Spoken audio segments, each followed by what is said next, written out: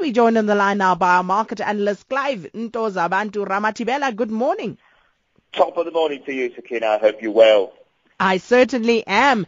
Now, Clive, Asian currencies stabilized after the biggest two-day sell-off in 4 years, and that's as the yuan's tumble actually eased. So talk to us about all the developments around that particular currency.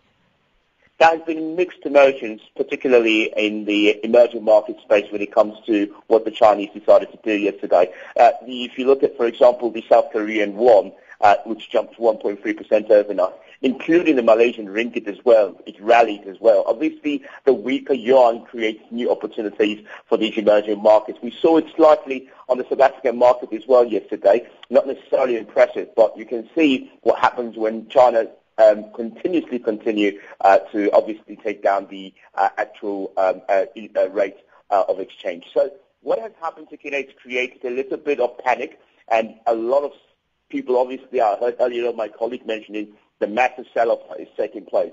So China's decision is obviously to create a new space for its currency to be more competitive when it comes to its exports, and it's going to create a new platform for the likes of the emerging markets to be able to get cheaper goods out of China than what they used to before. So if you look at what that actually did for the rest of the Asian markets, the MSCI, every emerging markets index jumped by 0.6%. The MSCI Asia Pacific was also in the positive, sitting at 0.4% into the green.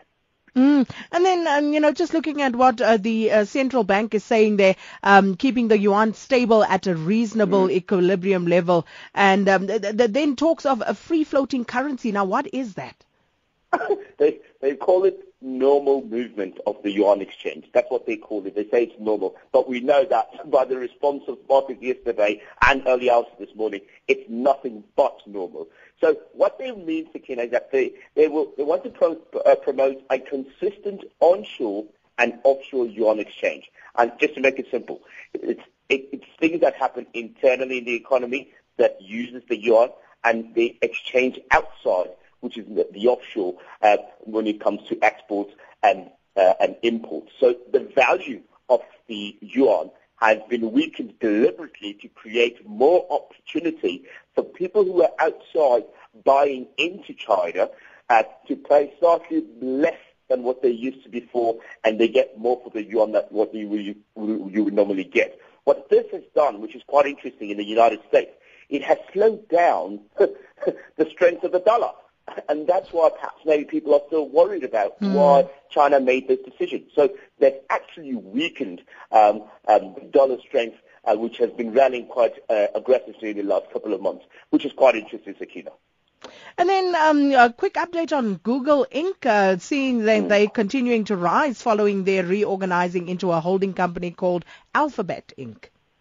Yeah, Alphabet Inc. is going to be headed up by Mr. Page, who's been part of Google for a very long time. Here's what's interesting about this decision, is that they are deciding to split their technology side, which is obviously the IT side of Google that we utilize with the web and all that. And then they have a research side, which is going to be this new Google company, which is now going to concentrate on research and promotions and creating new innovative ways of fighting the gap. So very, very interesting time, Sakina. I think what's important to remember is now Google fights and competes with the likes of Alibaba.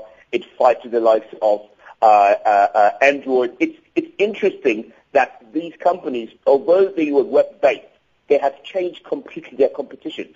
They're now doing cars.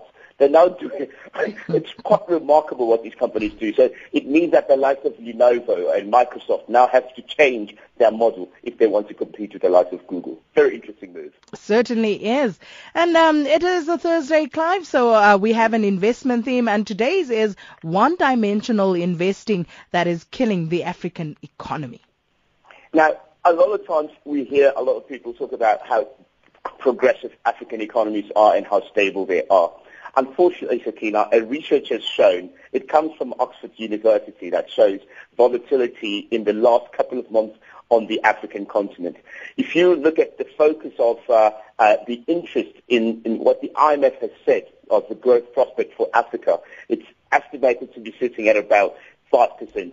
Mr. Alistair Sparks, who's also a very well-known economic commentator, refers to countries that are not doing well, that are stagnant in their growth prospects. Look at Burkina Faso, Ethiopia, Guinea-Bissau, Kenya, Madagascar, Mauritius, Swaziland, and Togo. These are countries that he is worried that they are not doing their full potential. And what that does, it creates a problem for countries that do want to expand or who have the opportunity to do so. We've spoken about a lot of times, we talk about the African exposure and the African dream and the African diaspora. It seems that dream and that diaspora is now slowing down. And this has nothing to do with just Africa itself. It has to do with what is happening in the global market. The rest of the markets are under pressure. We've been talking about China. We've been talking about Europe. We've been talking about America. We heard last week that Puerto Rico, for example, went into a default as well. So they're following the likes of Greece. These problems are making it hard for the African countries to do relatively well. The question is, what is the turnaround strategy? And I think it's technology, and advancing innovative ideas.